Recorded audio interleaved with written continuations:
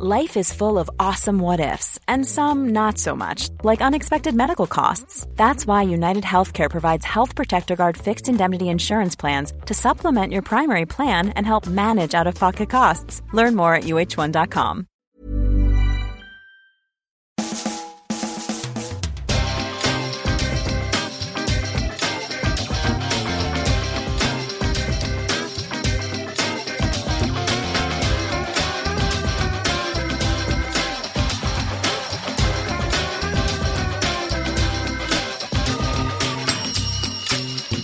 Hello and welcome to a brand new Arseblog Arsecast right here on arseblog.com. How are you? Hope you're well. Hope all is good with you and yours. Thank you for being here as always. It's been a pretty busy week in terms of football because we've had the European Championships on all week and that's been kind of fun, but from an Arsenal perspective, still relatively quiet. However, it does seem like some wheels are beginning to turn in terms of certain transfers and targets that we're being linked with on a fairly consistent basis. So we're going to get straight into the discussion today rather than me just waffle on at the start. And I promise you, it's got absolutely nothing to do with the sun being out here in Dublin and me wanting to go and sit in the garden with a book and a cold drink. I promise. I mean, perish the thought that I would shirk my responsibilities as a podcaster to give you 2 or 3 minutes of idle waffle. But look, sometimes you just need to get the show started. So that's exactly what I'm going to do. And my guest today to talk about the European Championships and to go into a bit of detail on some of the transfer targets that we've been linked with, including Ben White, James Maddison, Albert Lokonga and more. Lewis Ambrose. Hello, Lewis. Hi, Andrew. How are you doing? I'm all right. I should point out that we are recording this before the games on Thursday. So if something extraordinary happens today in the European Championships, it's not going to be part of this conversation. So just to let people know, we're not ignoring it, whatever it is or might be or might not be, but just to put that caveat in place there. So what are you expecting from today? I thought you were gonna ask me about how I enjoyed the thrilling Netherlands match tonight, and then see how ridiculously wrong I get it in the morning, and everybody could laugh when it goes out in the morning. What did you make of Ukraine, North Macedonia, by the way? Oh, I couldn't believe Moranchuk pulled that off. Didn't see that coming. Doesn't he play for Russia? Was that not the name of the Ukrainian centre forward? No, was that not the guy who scored yesterday for you're right. Yeah, that was obviously on my mind. He did score Russia's goal yesterday. Yeah. Anyway, look, I'm asking you to see into the future, which, you know, as talented as you are. Well, I don't think he's suddenly going to play for a different team today than he did yesterday. So. The transfer market is not quite that crazy this summer, that's for sure. So, look, how have you been enjoying it so far as a feast of football and all that kind of stuff? Personally, I've been quite enjoying just watching football without having to work or think about, the result of the game too much or be too concerned about the results of the games. It's been pretty fun, I think, for me, even if I think some of the games haven't been quite as high quality as we'd have liked. Yeah, but I think sometimes high quality football is less entertaining when you're sitting there as you are and as I am as well, and I'm a neutral really. These games are happening, and I like a player or I like the way that one of the teams is playing, so I sort of root for them as the game goes on. But I don't really have a horse in this race. So I've really been enjoying it. Yeah, as I say, I think sometimes the higher quality football, you watch Manchester City, Liverpool or something, and it can be a little bit stale and cancelling each other out. It's nice to have the soundtrack of fans to these games. Yes.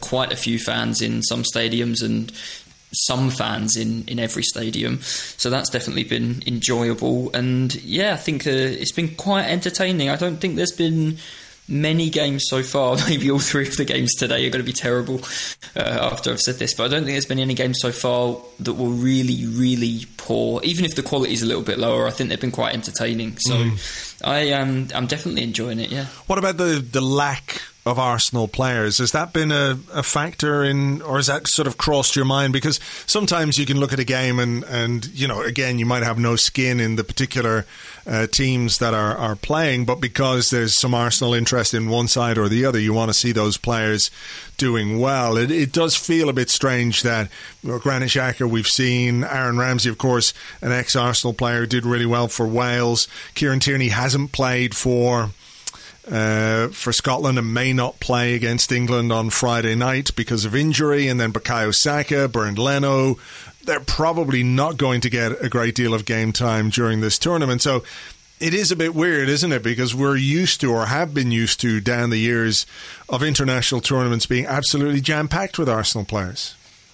Yeah, we all remember, I think, sort of sitting in front of the TV because you knew Vieira and Henry were going to be playing, or Fabregas or Van Persie were going to be playing, and not just Arsenal players, but Arsenal players that really had the ability to be the star of the tournament as well, and go on and win the whole thing and be a crucial player in that success. And we saw that with Vieira a couple of times. We saw it with Cesc Fabregas in 2008 and 2010. That is a shame, definitely. On the one hand, after the season we just had, I don't want to see any of them. I don't want to watch them again. But on the other hand, I was delighted. I really enjoyed Aaron Ramsey's performance and his goal for Wales against Turkey. I thought he was brilliant. And vintage, wasn't it? It was. It really was, and you knew it was. Even the little bit of wastefulness brings back some memories, but you knew that if he kept going, and that he does keep going, that he'd probably get another one and eventually put one away. And obviously as an Arsenal fan, you sit there watching that game and you're delighted that Aaron Ramsey's the hero and Gareth Bale isn't when Wales win. Well, I mean, to be fair to Bale, he did produce two pretty lovely assists. Yeah, he did. He was brilliant until he had to have an attempt from the penalty spot.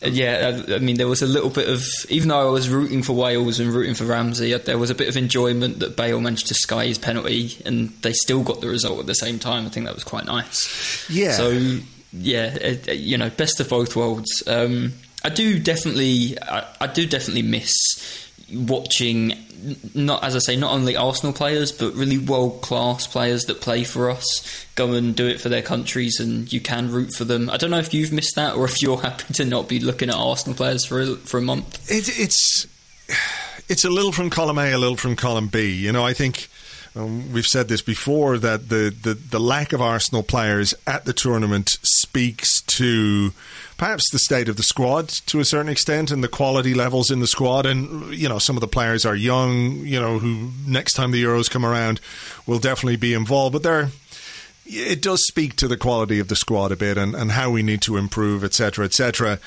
But at the same time, I would like to have a little bit more Arsenal interest, even if, like you and like everyone else, I'm sort of sick to the back teeth of them. If we had good players, A, we might not have finished 8th, and B, those players might be tearing it up a bit at the Euros right now. Like it was quite funny. I think I was watching Italy-Switzerland on Wednesday night, and everyone was saying, "Oh, Xhaka's having a nightmare of a game, having a terrible game," and I was like, he's not really. He's just having a very Granit Xhaka game with lots of passes.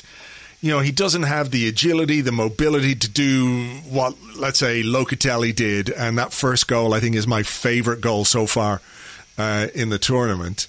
He can do that. We know that. And by comparison, of course, he pales in comparison to that kind of midfield play. And this is why, for all the talk of we need to get X amount of money for Granit Xhaka, and I think we do have to try and maximise the value, I'm ready to sell him. I'm ready to move on. I'm ready for a post-Xhaka Arsenal. And, that's not putting all the problems we've had on him or anything like that.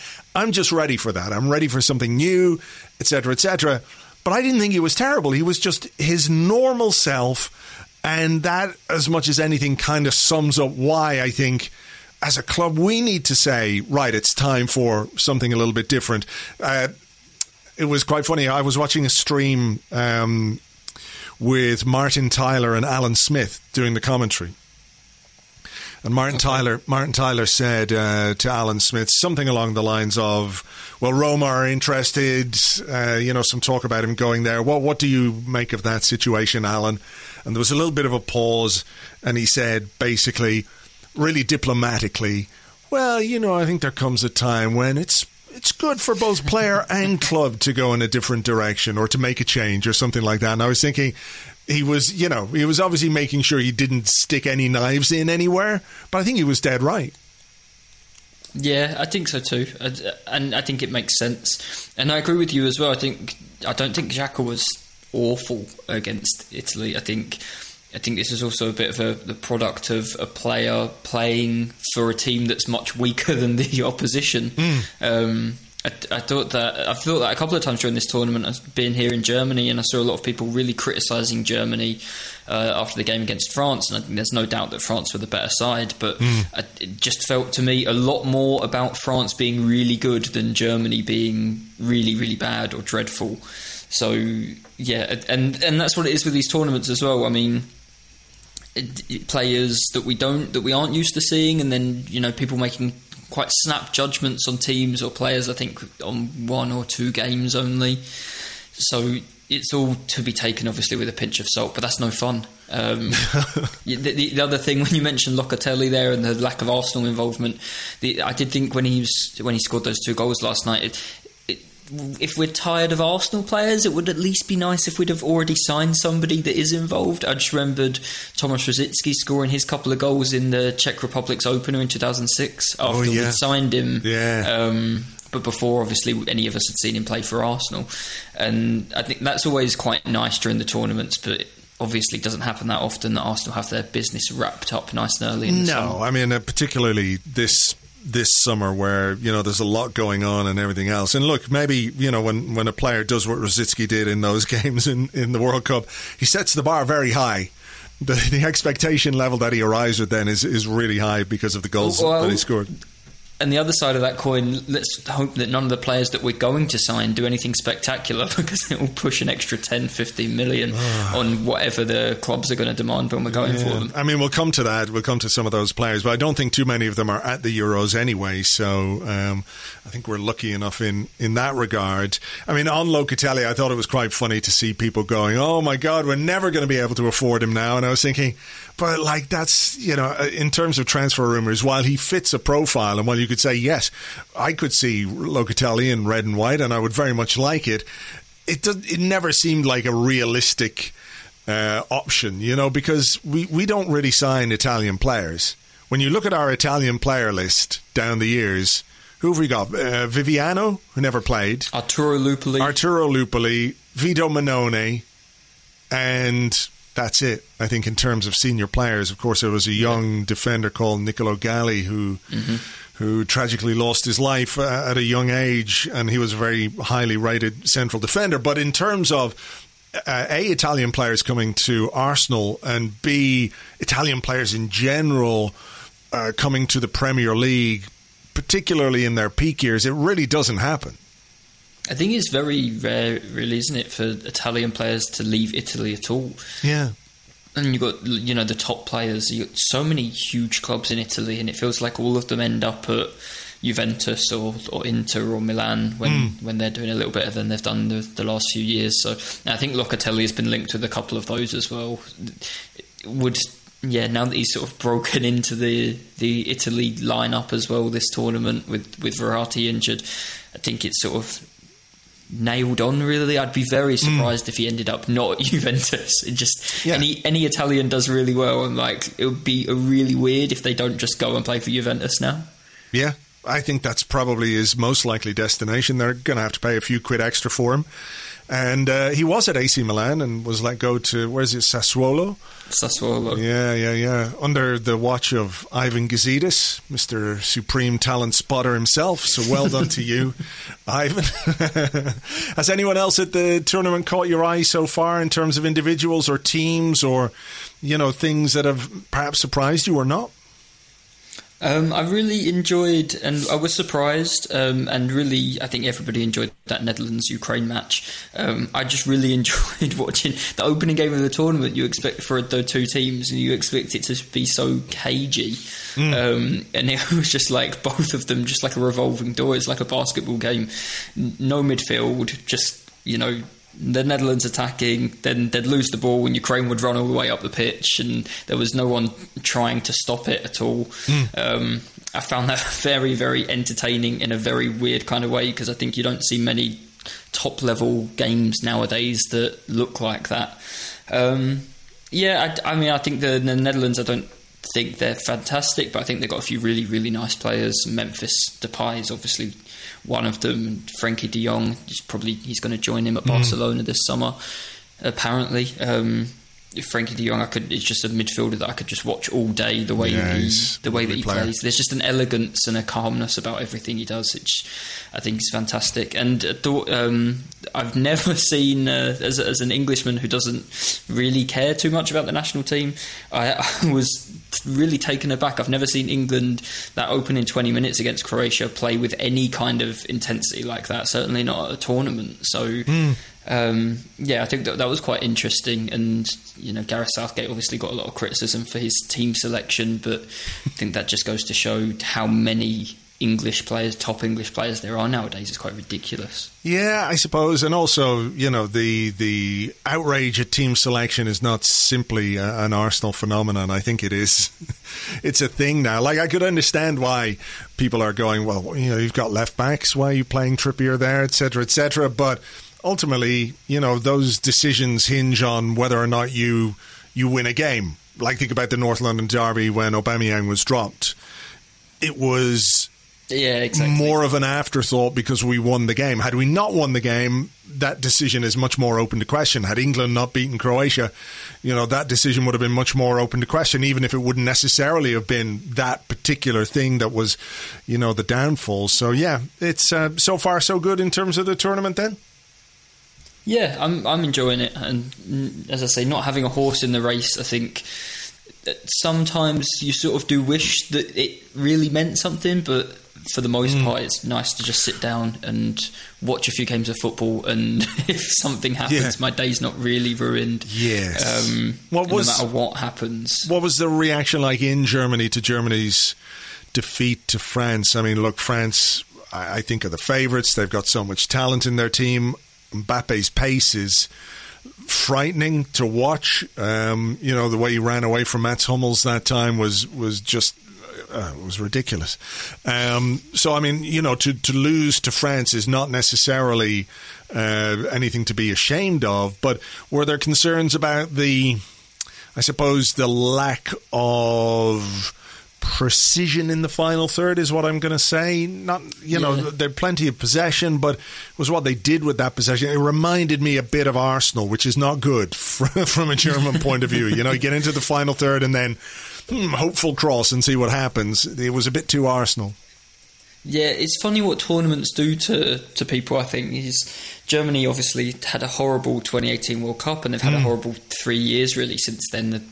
The most recent international break, they lost to North Macedonia in World Cup qualifying. They, I think, have won that Nations League. Now, there's been 8 Nations League games, and I think they won 1. They've played France, the Netherlands, Spain and Ukraine each twice in the 2 editions of that. And they've only won 1 of those 8 matches. So there wasn't, coming into the tournament, much hope that Germany, and it's weird to go into a tournament like that, I think, to not think that Germany are one of the favourites. Yeah. And then it feels like over the last week or two that hope has slowly built up. It's the hope that kills you, It is. And then I thought I watched the game at a public viewing. I don't know how many people there. Lots of very excited Germans. A few very, very excited French people who made sure that everybody knew who they were supporting, which was lovely to see. That mix and up singing Les Marseillais at the full-time whistle and stuff like that was great. Yeah. So it was like a really nice atmosphere. It's the first time I've been in an atmosphere with football fans for a year and a half. So it was great. Yeah, I think Germany, like you say, there was a big disappointment about not creating chances.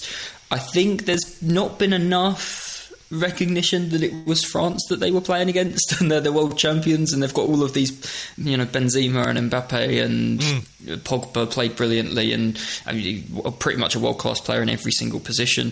And Germany are a team kind of trying to find their way still. Müller and Hummels have been called back in after 2 years of forced exile from the national team. And yeah, I think France deserved to win, but I don't think Germany were horrible, and I think there's to be honest, there's been a bit of an overreaction to the losing 1-0 to the world champions in the first group game. It's far from disastrous. True. Well, look, loads more football to come over the coming days and the weekend, but we better move this discussion on to Arsenal. And look, nothing concrete has happened yet, but there are things beginning to churn away in the background, and names that are coming up and links with certain players that appear to be more and more concrete as the days pass. So I thought we'd go through some of these and just get your thoughts on the players that we've been linked with. I think the one we should start with is the most interesting one because it sparks all kinds of discussions, is Ben White, the Brighton defender. I mean, central defence, I think, is an area we need to improve, and most people kind of had an idea of how we might do it, and that included, the £28 million signing we made a couple of years ago, and it doesn't look at this point as if that's going to be the case. It might be, though. I mean, this is the thing. We're still so early in the summer, it's hard to know, but there's a lot of talk about what might happen with Saliba and what the arrival of Ben White might mean for that. But I think in terms of this discussion, what do you make of targeting somebody like Ben White to come in, at a pretty substantial price? It's not the world record stuff, but it would be close to our club transfer record, and certainly the highest fee we'll have ever paid for a defender. If it goes through, he'll usurp the record from Mr. S. Mustafi. So there's something for him to be proud of. But Ben White, what do you make of him as a player, and what do you make of Arsenal's interest in him? It's a low bar if he just has to be better than Mustafi. Well, he's just more expensive. More expensive. I'm not saying he's going to be better. Oh, so you don't even think he'd be better? No, that's not what I'm saying. Don't quote me on that. All the Arsenal aggregators, AFC stuff, do not put Arsblog says Ben White is worse than Mustafi. That's not what I'm saying. I promise. That's what it sounded like to me. No, I promise. I think he's really good. Firstly, just to get that out of the way, I think there'll be other discussions about Ben White that aren't about Ben White, the footballer. So I do think he's a good player. I think he's a good defender. I think he's very good with the ball, and something that we've talked about, losing David Luiz, and it says everything that we missed David Luiz when he wasn't available last season. To have defenders who are good on the ball is very important nowadays. It just is. All 11 players, including the goalkeeper, they all have to be very good at moving the ball forward. Otherwise it becomes, and we've seen it with some of our players, we saw it, I think especially with Socrates, it becomes so easy for the other team to kind of mark players and just guide the ball towards the weak link in possession, who then sort of doesn't really know what to do because they can't play a pass and find somebody 30 yards upfield. So I think it's very important that we have players who can play out from the back, and I think it will help us offensively. What I struggle with this one is the cost. It's obviously, we don't know how much we'll spend this summer, but it's an enormous amount of money to me, and we don't need, and as I say, I do think he can help us offensively as well, but we don't need to get better in defence really. We had the third best record for goals conceded last season, and we only scored the 9th most goals in the Premier League. So it's pretty obvious to me which end of the pitch is more urgent, and then it's simple numbers as well. As you said, there is Saliba, there's Holding, there's Gabriel and Marie, they're even on the books still. Mavropanos and Callum Chambers can play centre back too. If you play a back three, Kieran Tierney's played centre back, and if he plays at the tournament this summer, that's where he'll play for Scotland. So centre-back isn't screaming out as the position where we need maybe quality but not numbers. And it's an enormous amount of money when we do need numbers in other areas of the pitch. Sort of, sure. A centre-back this summer you could take or leave as a concept, but you have to sign at least one midfielder and you have to sign at least one attacking midfielder and probably a right-back or a left-back, at leist one of them. And a goalkeeper too. There's a hell of a lot to do. I think Ben White as well. I would just say that I think Brighton were quite entertaining to watch last season. He's very comfortable on the ball, and that's great to know that already, that a player would come in and have that in his locker. But also very occasionally played right back for Brighton last season and did play in midfield 6 or 7 times as well. So maybe that's something to take into account if you sign him and he's a centre back, but you know that if you need him in midfield, you put Rob Holding or whatever back in the team and push White a bit further forward to cover for Thomas Partey if he's injured or something like that. So maybe we should take that into account as well, that he can play in a couple of other positions. Yeah, I do think it's interesting, when you say we don't need to improve the defence. I mean, I think we can both improve the defence and improve our creativity. I don't think we should just say we've got to do one thing, and if an opportunity or if they see somebody who they feel can improve our defence, then go for it. What I would say is that, like, if it was a case that we had £70 million to spend this summer, and that's just an arbitrary number, and we were spending £50 million on Ben White, you could very, very obviously say, well, that doesn't leave us with much room to do everything else that we're going to do. But when you look at some of the names that we're being linked with in that attacking midfield role, like we can write off Martin Odegaard probably because of what's going on at Real Madrid, but he would have been an expensive player if we were able to sign him, if Real Madrid were willing to do a deal. There's another name we're going to talk about now, James Maddison, £60 million being touted for him. It doesn't feel like the pursuit of Ben White is coming at the expense of other business. Now, of course, it'll all come out in the wash and we'll wait and see what we spend, but it doesn't seem like all of our financial eggs are going into one basket. I think it's a really interesting one in the sense that he is 23. £50 million seems like a lot, but if he's at the club for whatever it might be, 6-7 years, something like that, then that transfer fee, starts to look good value. I've done a little bit of scouting on him. He's very comfortable on the ball. He carries the ball well. He's good with both feet. His range of passing, long passing, appears to be really good.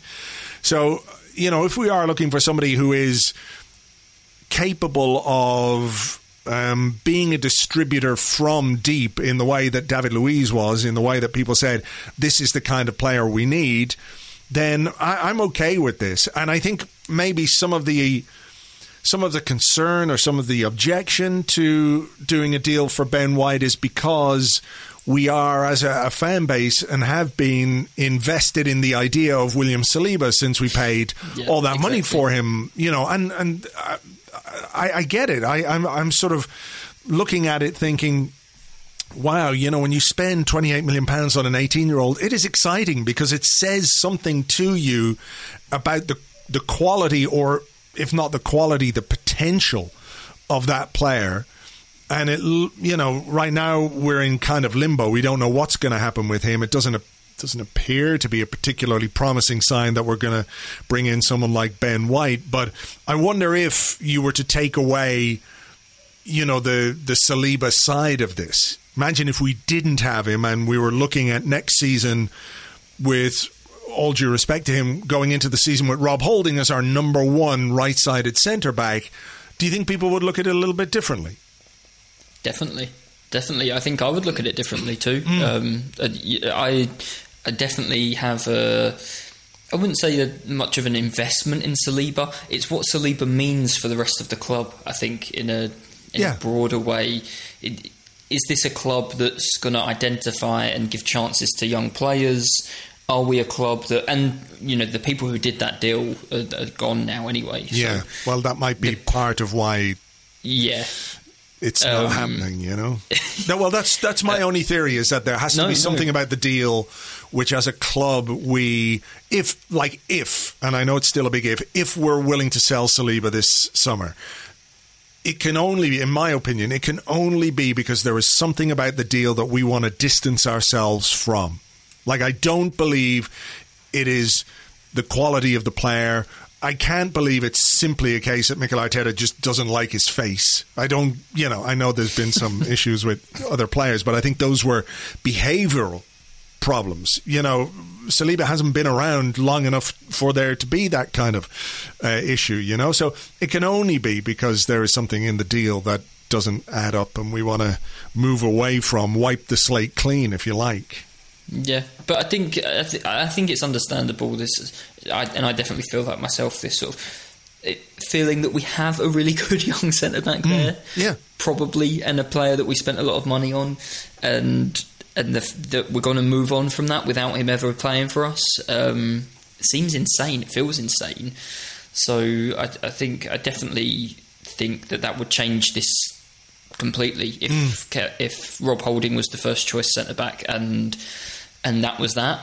I don't think anybody really would have a problem with Ben White coming in. To me, it's sort of, but maybe we've already got the solution. So, and maybe we haven't, but you'd like to see it at least tried. And then you think, so are we spending, apparently a £40 million bid, and that was turned down, so 45, 50 million.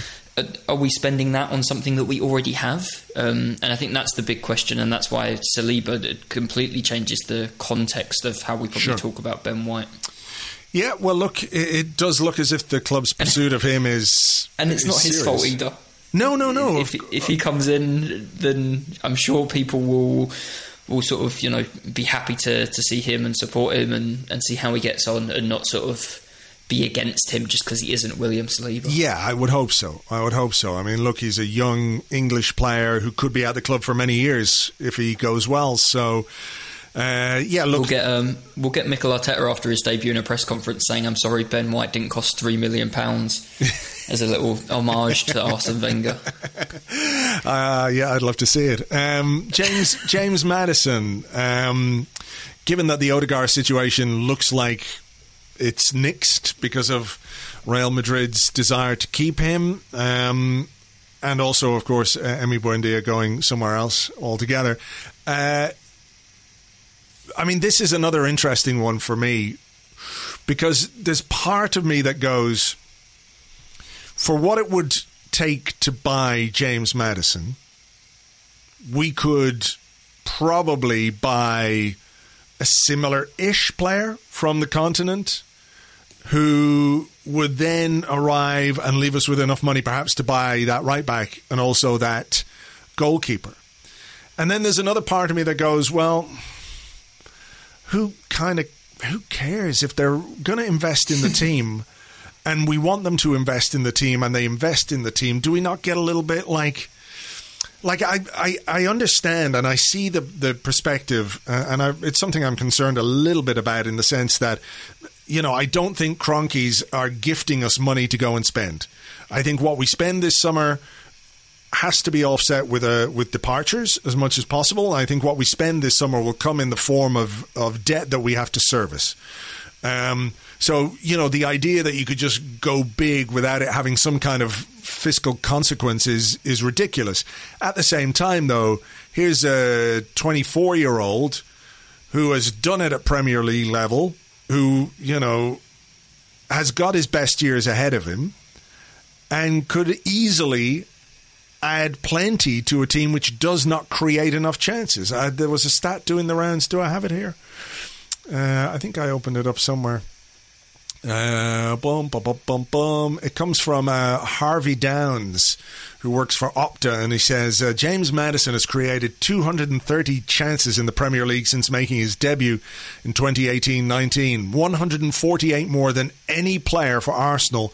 That player happens to be Mesut Ozil with 82, while only Kevin De Bruyne has created more in the division during this period. So, are we just kind of trying to find things to not like about any deal we do?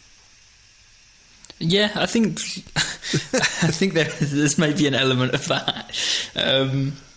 Yeah, but I do think you've got a point as well when you say, well, could we not go and sign somebody similar from, maybe for less money? Or I would even maybe then take the discussion in another direction and say, couldn't we sign somebody similar but maybe even a step above for a little bit more money? How much is... I think personally he's probably a better player and would fit in with us, with our needs more. How much more will Jack Grealish cost this summer compared to James Maddison? Is a question that I find myself asking. Although obviously we know that the club didn't strongly, or maybe not quite as strongly as we thought originally, pursue Emi Buendia. Well, for the 30 million... Is Maddison going to give you that much extra compared to what Buendia might give you? So, yeah. I think it is a really valid conversation to have and a valid point to make. Obviously, at the same time, he has done well for Leicester the last few seasons. He's added a few more goals last season to his game, and I remember that everyone talked about that interview where he talked about wanting to get in the box more and working on that.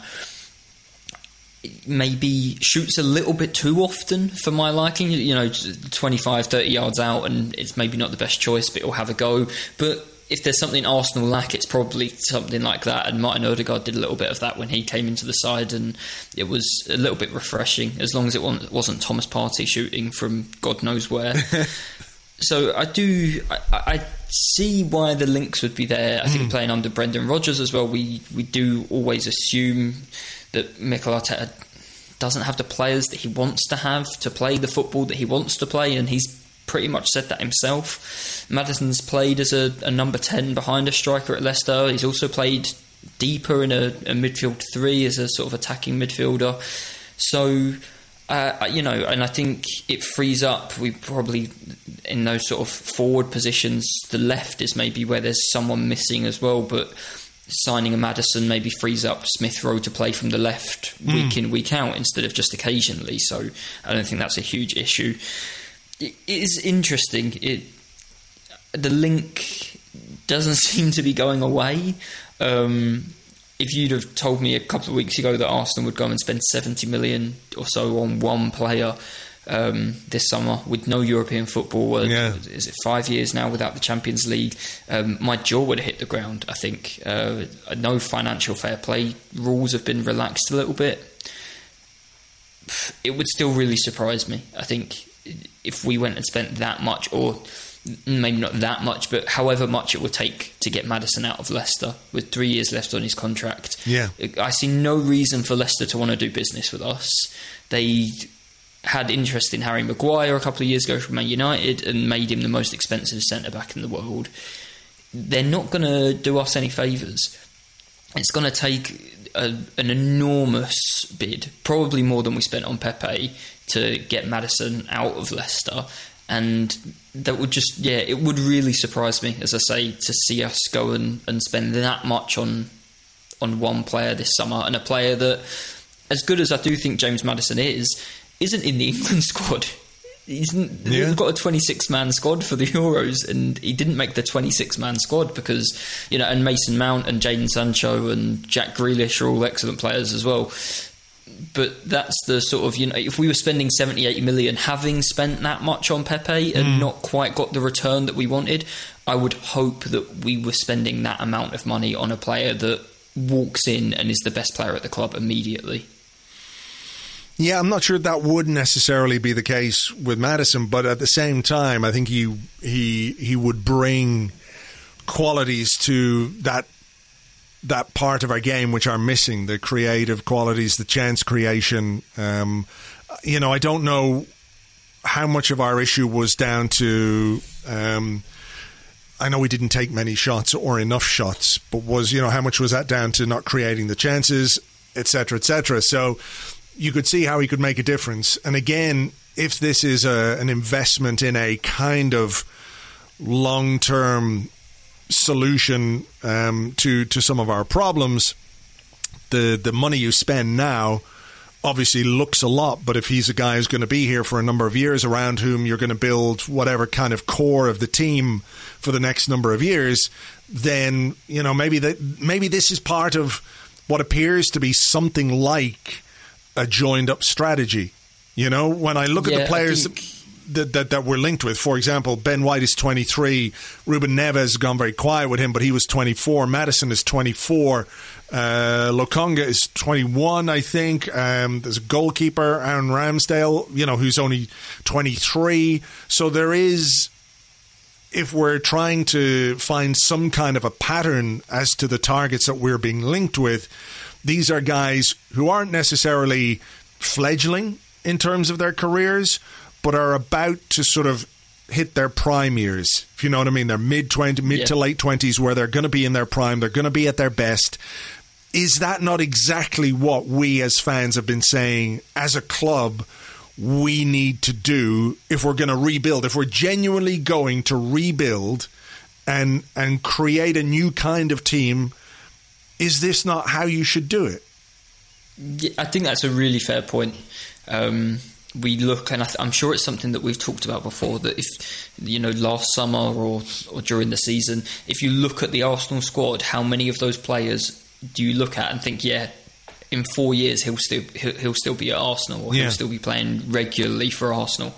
And both Ben White and James Maddison would be. As you said about Ben White as well, that fee doesn't look so much once he's played 6 or 7 years for the club. When you break it down, you know, we've spent how much on Thomas Partey, and we talked about his age so much. People talked about his age so much last summer, and it's what, 50 odd million, and then you've got a player in the team maybe for 4 years until he's at an age where he can't play 30 games a season anymore. And that 50 million over 4 years is over 10 million a year. You look at 12, 13 million a year. Obviously, if you spend 50 million on Ben White and then he's in the team for 8 years, it's a lot less. So I do think that's, as I say, a really good point. I think it's definitely worth taking into consideration. I remember sort of the big example of this, I remember, was when Man City bought Raheem Sterling, and I think it was about 50 million at the time. And people were sort of like, oh, but he's hardly done anything. And it's, well, yeah, but he's, 21 years old, so he's going to be a Man City player for 10 years, and you've paid 5 million for each year. Yeah. It's an amazing deal when you look at it like that. We do definitely have to get younger, and we do have to build a team. And as I say, I'm sure it's something we've touched on before. We have to build a team where you can look at that team and say, like, in 3 years, how much of this 11 will be the Arsenal 11? And last season, especially the start of last season, when Saka wasn't in the team all the time, Smith Rowe wasn't in the team, you looked at the Arsenal 11 and you had sort of Kieran Tierney, and that was basically it. That you would look, maybe Bernd Leno, maybe Thomas Partey, who would be sort of by then the oldest player on the pitch. That's how limited it was. And now we are talking about, obviously, you know, Gabriel, and if you had a sort of a back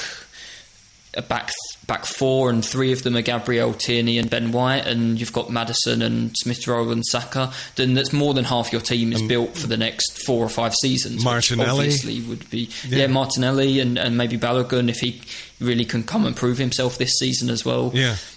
Then obviously, that makes a massive difference. And suddenly you're looking at Arsenal not as a team that every summer, it feels like the last 3 or 4 summers, it's been, it's a big summer for Arsenal, it's the biggest in the club's history, it's a rebuild. It would be really nice to go into next summer and, you know, go back to the old, we just need 2 players. Yeah, and, exactly. You know, we never get them, but we only need 2 of them. So yeah, I mean, I think that there's the thing. You know, if you're going to rebuild, then all you want to do is like some mild landscaping after that. You know what I mean? Rebuild your house, and then, you know, it's not like every year you've got to put an extension on the back of it, you know.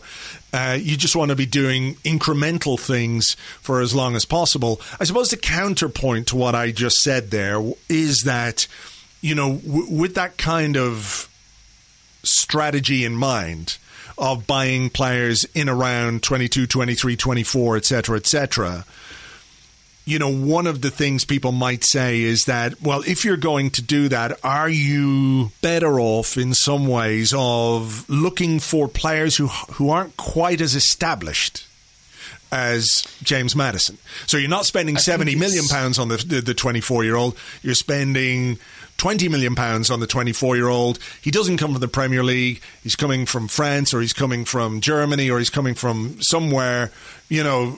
I'm always sort of slightly staggered and jealous at the way German clubs can successfully unearth the kind of players that we all want to buy within 18 months of them appearing for a German club. You know what I mean? That kind of thing where you say, okay, do that, make that your strategy, but also if you are a club that is financially challenged, make it as cost effective as possible.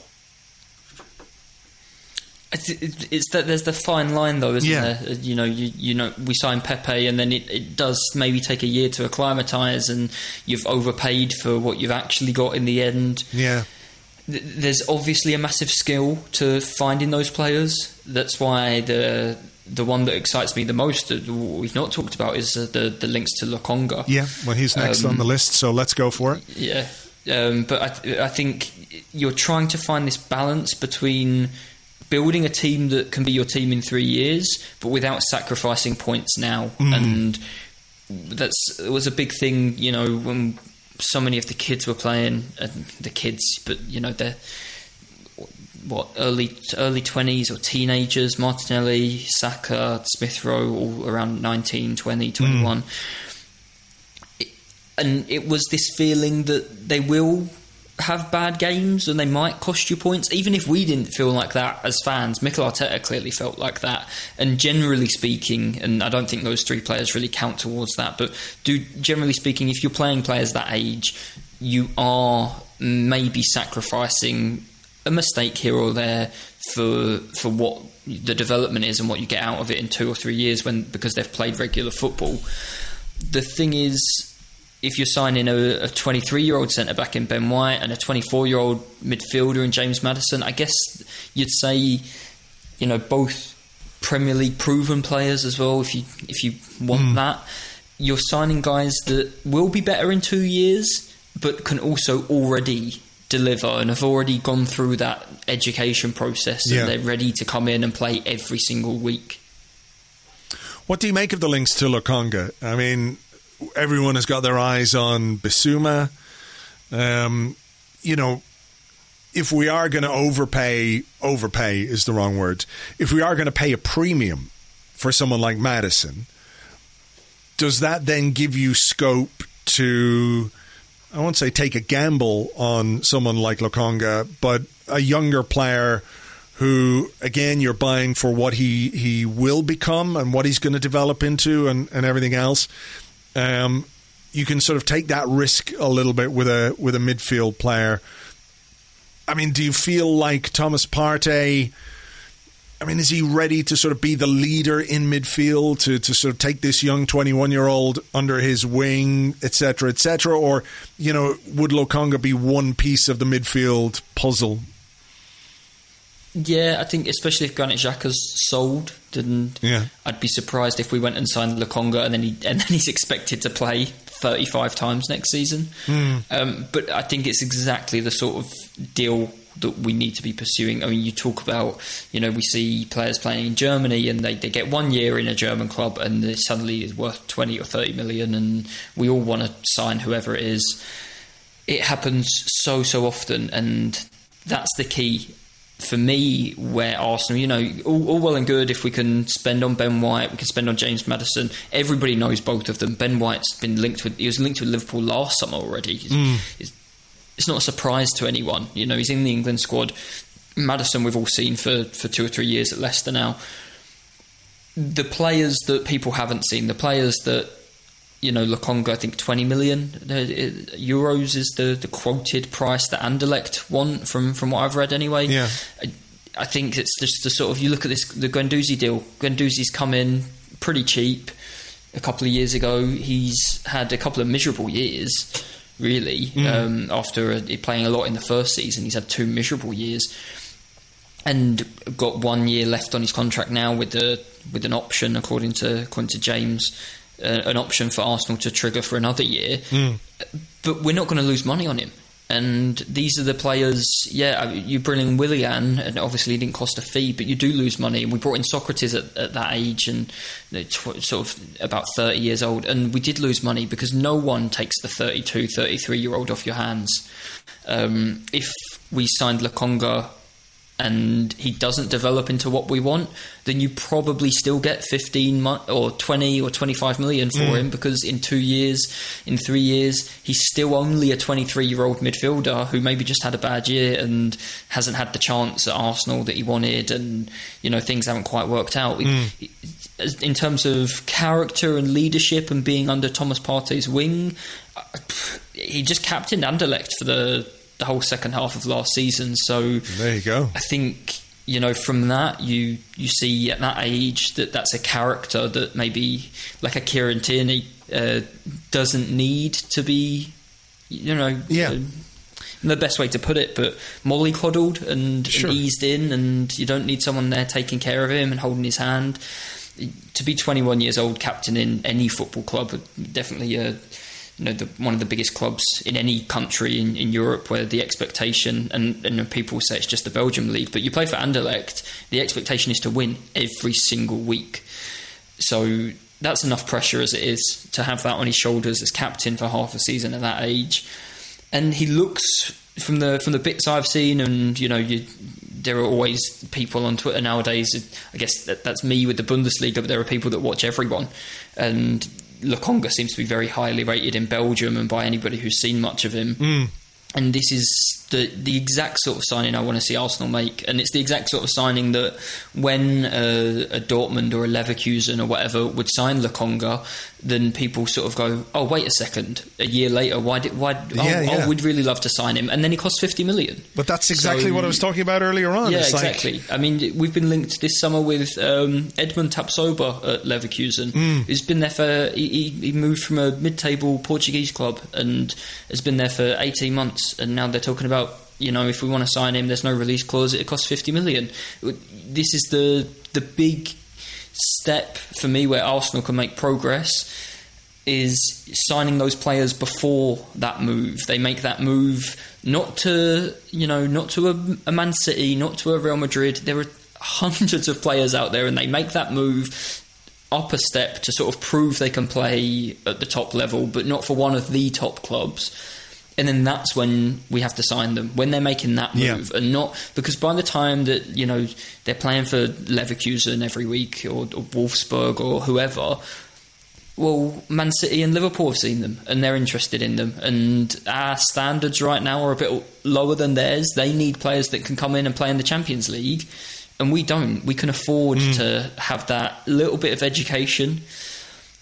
And ultimately, what's the worst case scenario? I think, like you see with Guendouzi, the worst case scenario is we get our money back. Yeah, I think you're right. And I think, if we're talking about how a deal for him might be financed, it isn't. It doesn't work exactly like this. But if you get close to 20 million euros for Granit Xhaka and you spend close to 20 million euros on this guy, it's a sort of net negative or a net neutral cost to replace one guy with one guy in midfield, And you've swapped a guy almost entering his 30s for a guy who just entered his 20s. Yeah, exactly. And I don't think you can do an entire summer of transfer business quite like that. I do think I agree with you completely that these are the kind of players that we should be profiling and bringing in more, because of like you said, they're low risk generally, because they're going to maintain some level of value even if things don't go particularly well. But I don't think you can do like an entire summer of transfer business like this. I think it's difficult to do it like that, and you do need perhaps some established talent. So that's an interesting one, and from what various people are saying, it seems to be perhaps the closest one to being completed at this moment in time. Quite how close it is, I can't say. And as ever with transfers, stuff that can be close one day can be very different the next. But maybe we keep fingers crossed on that one and see what he can bring in. I didn't know that about him being the captain of Anderlecht for the second half of the season as well. So that suggests a level of personality that could be very useful in our team, particularly. At least wouldn't be overawed by the challenge of coming to a bigger league and a bigger club. No, I think he's probably at a point in his career where that's what he wants. So, he's ready for that step. Final one we'll talk about is a bit of a strange one, I think. We know that Arsenal need a goalkeeper this summer. And we know that perhaps one of the things they need to do is find, because of the various restrictions, is a homegrown goalkeeper. Or a goalkeeper that won't take up one of the non-homegrown spaces. A curious name, I suppose, is Aaron Ramsdale. He didn't really have a great time at Sheffield United last season, but nobody at Sheffield United had a great time. I think he ended up their player of the season, which is, I don't know, maybe says a lot about how busy he was. He's in the England squad. He was called up to replace... Thingy. I can't remember the guy's name. Dean Henderson. Dean Henderson. That's his name. Sounds like an EastEnders actor rather than a goalkeeper, but there you go. Anyway, he's in the England squad. What do you make of this one? Because this is one where I do think I probably can't talk myself into the price, because the prices being quoted for him are substantial. And I'm not sure the quality of the player or the potential of the player really adds up to spending that amount of money for what you assume is going to be a backup goalkeeper to Bernd Leno next season. I know we maintain interest in Andre Onana, but he's not going to be able to play until November anyway. So it's an expensive one, isn't it, for a player who's been less than convincing for some time? I really don't understand this. I thought he was poor at Bournemouth, and I was really surprised when Sheffield United decided to spend a lot of money on him last summer, and I thought that them spending a lot of money on him was partly tied in with some nostalgia and a little bit of, a home crowd kind of thing. He grew up there and was in the academy, and they let him go, and I think that was all tied up in them signing him. As I say, I was really surprised, and then I don't think he was very good for Sheffield United either. Player of the season, but goalkeepers in relegated teams, I mean, how many do you see where people think they've had a good season and they've just been really, really busy? I've never been particularly impressed with him. I'm also not... If we're going to sign... I mean, who knows, maybe we won't sign. But we're targeting Ben White, and we're linked with James Maddison, and we've got Smith Rowe and Saka and Chambers and Rob Holding. And I know we've been talking a lot about the homegrown players, but that's a lot of homegrown players. I think Martinelli in a year or two will qualify as one as well. Balogun's obviously signed his new contract. It's not... And, we're not even in Europe this season, so the homegrown thing and having a bigger squad, and that means you need more homegrown players to fill it up. It's not desperately urgent. So needing a second choice, I think it's very useful if your second choice goalkeeper is homegrown, but I don't think it's a necessity. And if they were to spend 20 million on a goalkeeper who's not ever going to be the first choice goalkeeper, I would really have to question that decision making. Yeah. I mean, I get why we need a number 2 goalkeeper, because what we have at the moment, definitely. Isn't sufficient. And I know the goalkeeping situation and everything else at Arsenal is a bit weird in the sense that, it doesn't look like Bernd Leno is going to sign a new deal. So that, coupled with the interest in Onana, who can't really play until November and who's been basically out for a year, even when he is eligible to play again, is going to need some time to sort of train and get himself back up to speed, etc., etc. I don't know. Yeah, I can't quite figure it out myself. Like, if we're going to go from Leno to Onana for next season, get Onana on a free, great. You know, you can see how that's a deal we need to do. But surely there could be a short-term loan solution, an experienced backup goalkeeper we could bring in to understudy Leno, even if we do a deal for Onana now. Like, you know what I mean? And if we're spending 20 million on a goalkeeper, we can't find a better goalkeeper. Like, if that's the budget for a goalkeeper, there's not a better one out there than that. That would, like I say, that would really surprise me. I understand the desire to have a homegrown backup keeper. I don't think it's quite the necessity that it's being made out to be. Liverpool don't have one. Chelsea don't have one. Man City have 2 non-homegrown goalkeepers and then a third choice who's homegrown. I think it's a nice bonus to have in your backup goalkeeper. I don't think you have to do it and to then pay the premium and spend 20 million. That would, as I say, it would confuse me, and I'd really have questions about that. Leno, whether or not Leno is there with a new contract, I think I'd be surprised if Leno's not there this season. And then, obviously, as you say, there are the links to Onana. And then there are other goalkeepers out there. There's always goalkeepers out there. Matt Ryan is I think, a pretty good goalkeeper who wouldn't cost very much, I imagine, with 1 year left on his Brighton contract. Dortmund have signed a new goalkeeper and they're selling their old first choice goalkeeper this summer. Roman Burki is not a goalkeeper that's going to come in and be Arsenal number one for 2 or 3 or 4 or 5 or 6 years, but I would say no worse really than Bernd Leno, and available he's been linked with Monaco for €3 million. I think there are always teams that are signing goalkeepers, and when they're doing that, they need to get rid of the first choice. It's not even not a position you can rotate, or the backup is ever used very often. So there's always someone selling a goalkeeper for not very much. To go and spend 20 million on the guy who is going to be second choice would really, be strange, I think. It would be a weird allocation of resources, beyond the weirdness that we're already seeing when it comes to £50 million. Well, we're going to spend 250 million, so it's nothing. Maybe they've got some idea that there's a big amount of money coming in for somebody else.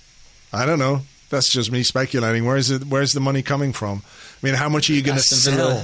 Aston Villa preparing a £27 million bid for Emile Smith-Rowe. Stop it. How insulting was that?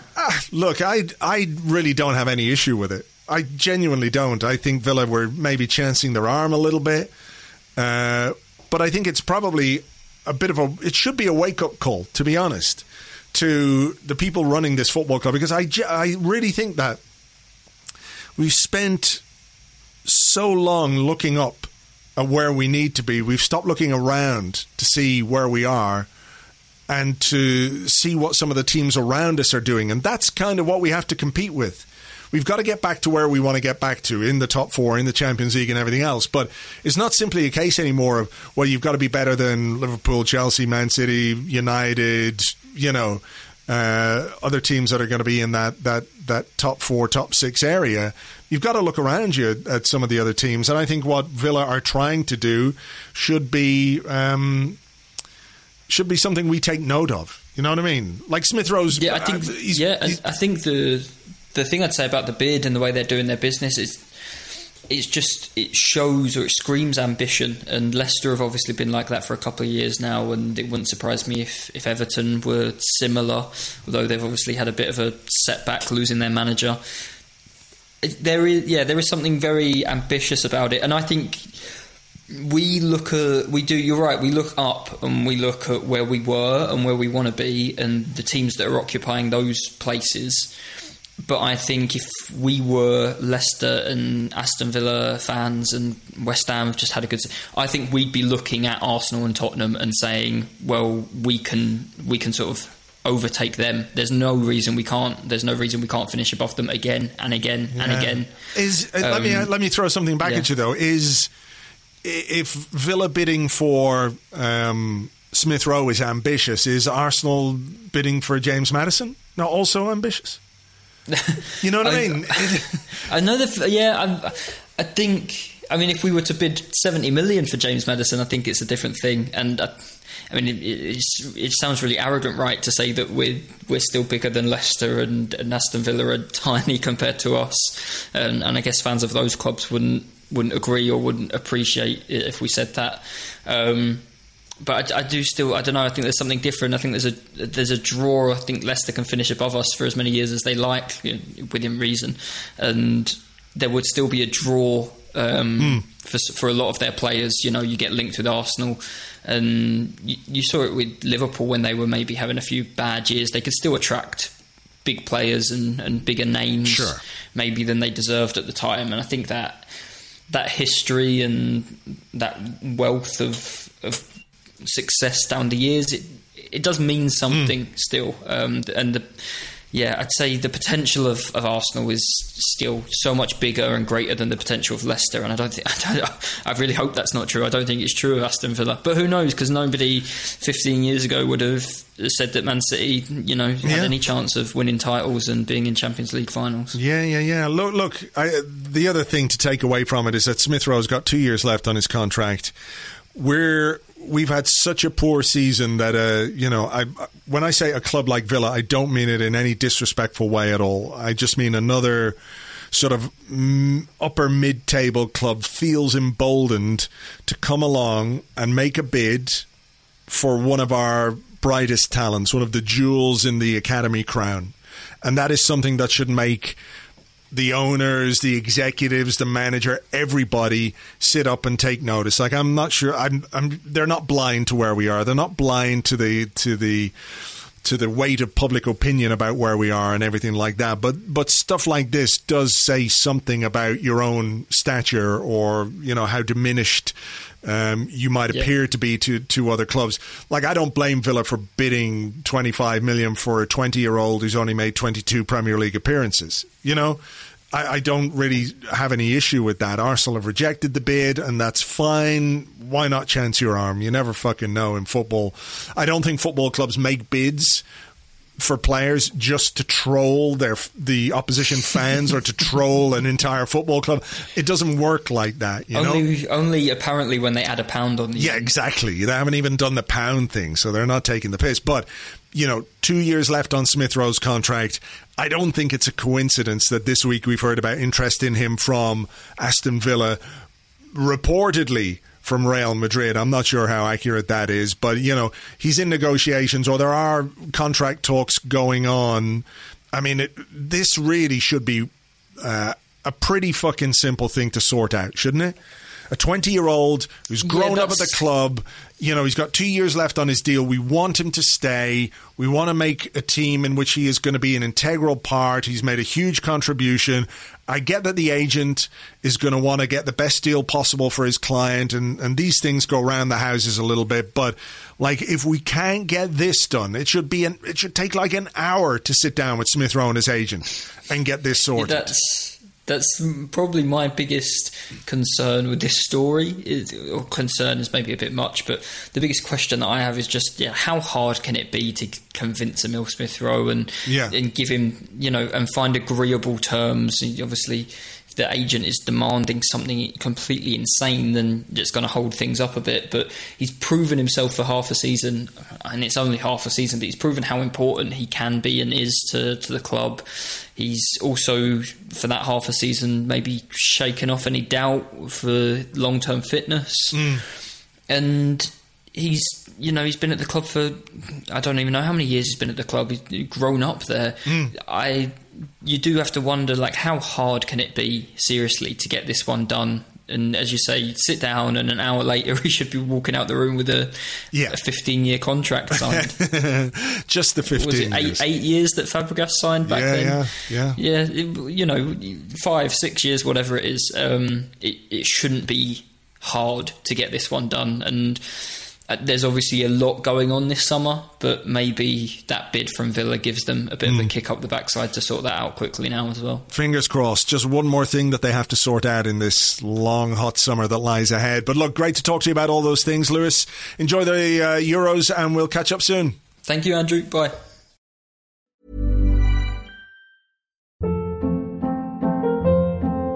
Hold up. What was that? Boring. No flavor. That was as bad as those leftovers you ate all week. Keke Palmer here, and it's time to say hello to something fresh and guilt-free. Hello Fresh. Jazz up dinner with pecan-crusted chicken or garlic butter shrimp scampi. Now that's music to my mouth. Hello Fresh. Let's get this dinner party started. Discover all the delicious possibilities at HelloFresh.com. Hey there, it's Michelle Norris. I'm host of a podcast called Your Mama's Kitchen. When I travel, I'm usually looking for a way to find a taste of home when I'm not at home. And one of the things I love to do when I am at home is entertain. And Airbnb allows me to do that. When I was in California recently, I rented a house that had a great kitchen. And when we were sitting around the table, we were all thinking, we're in someone else's house. Someone could be in all of our homes as well. If you have a home, but you're not always at home, you have an Airbnb. Your home might be worth more than you think. Find out how much at airbnb.com/host.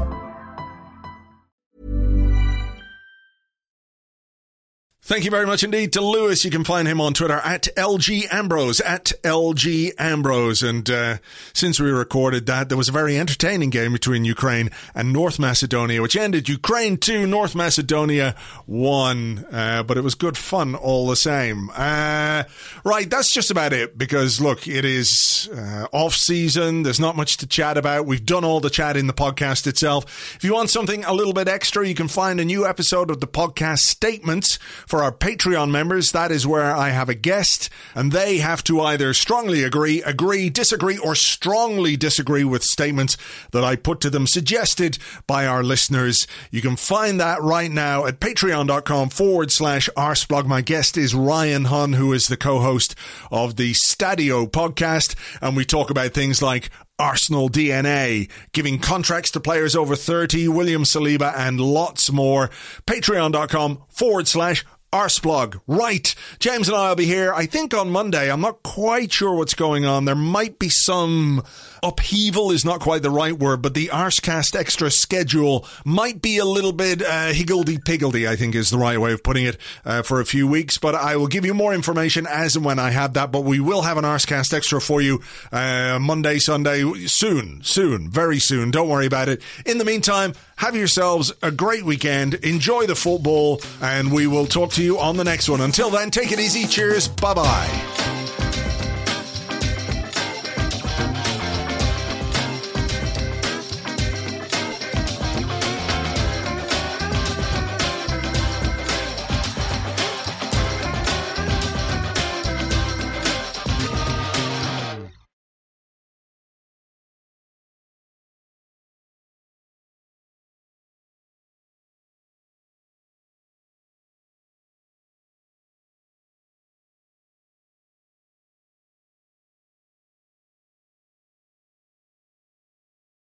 Spend some fucking money. Spend some fucking money.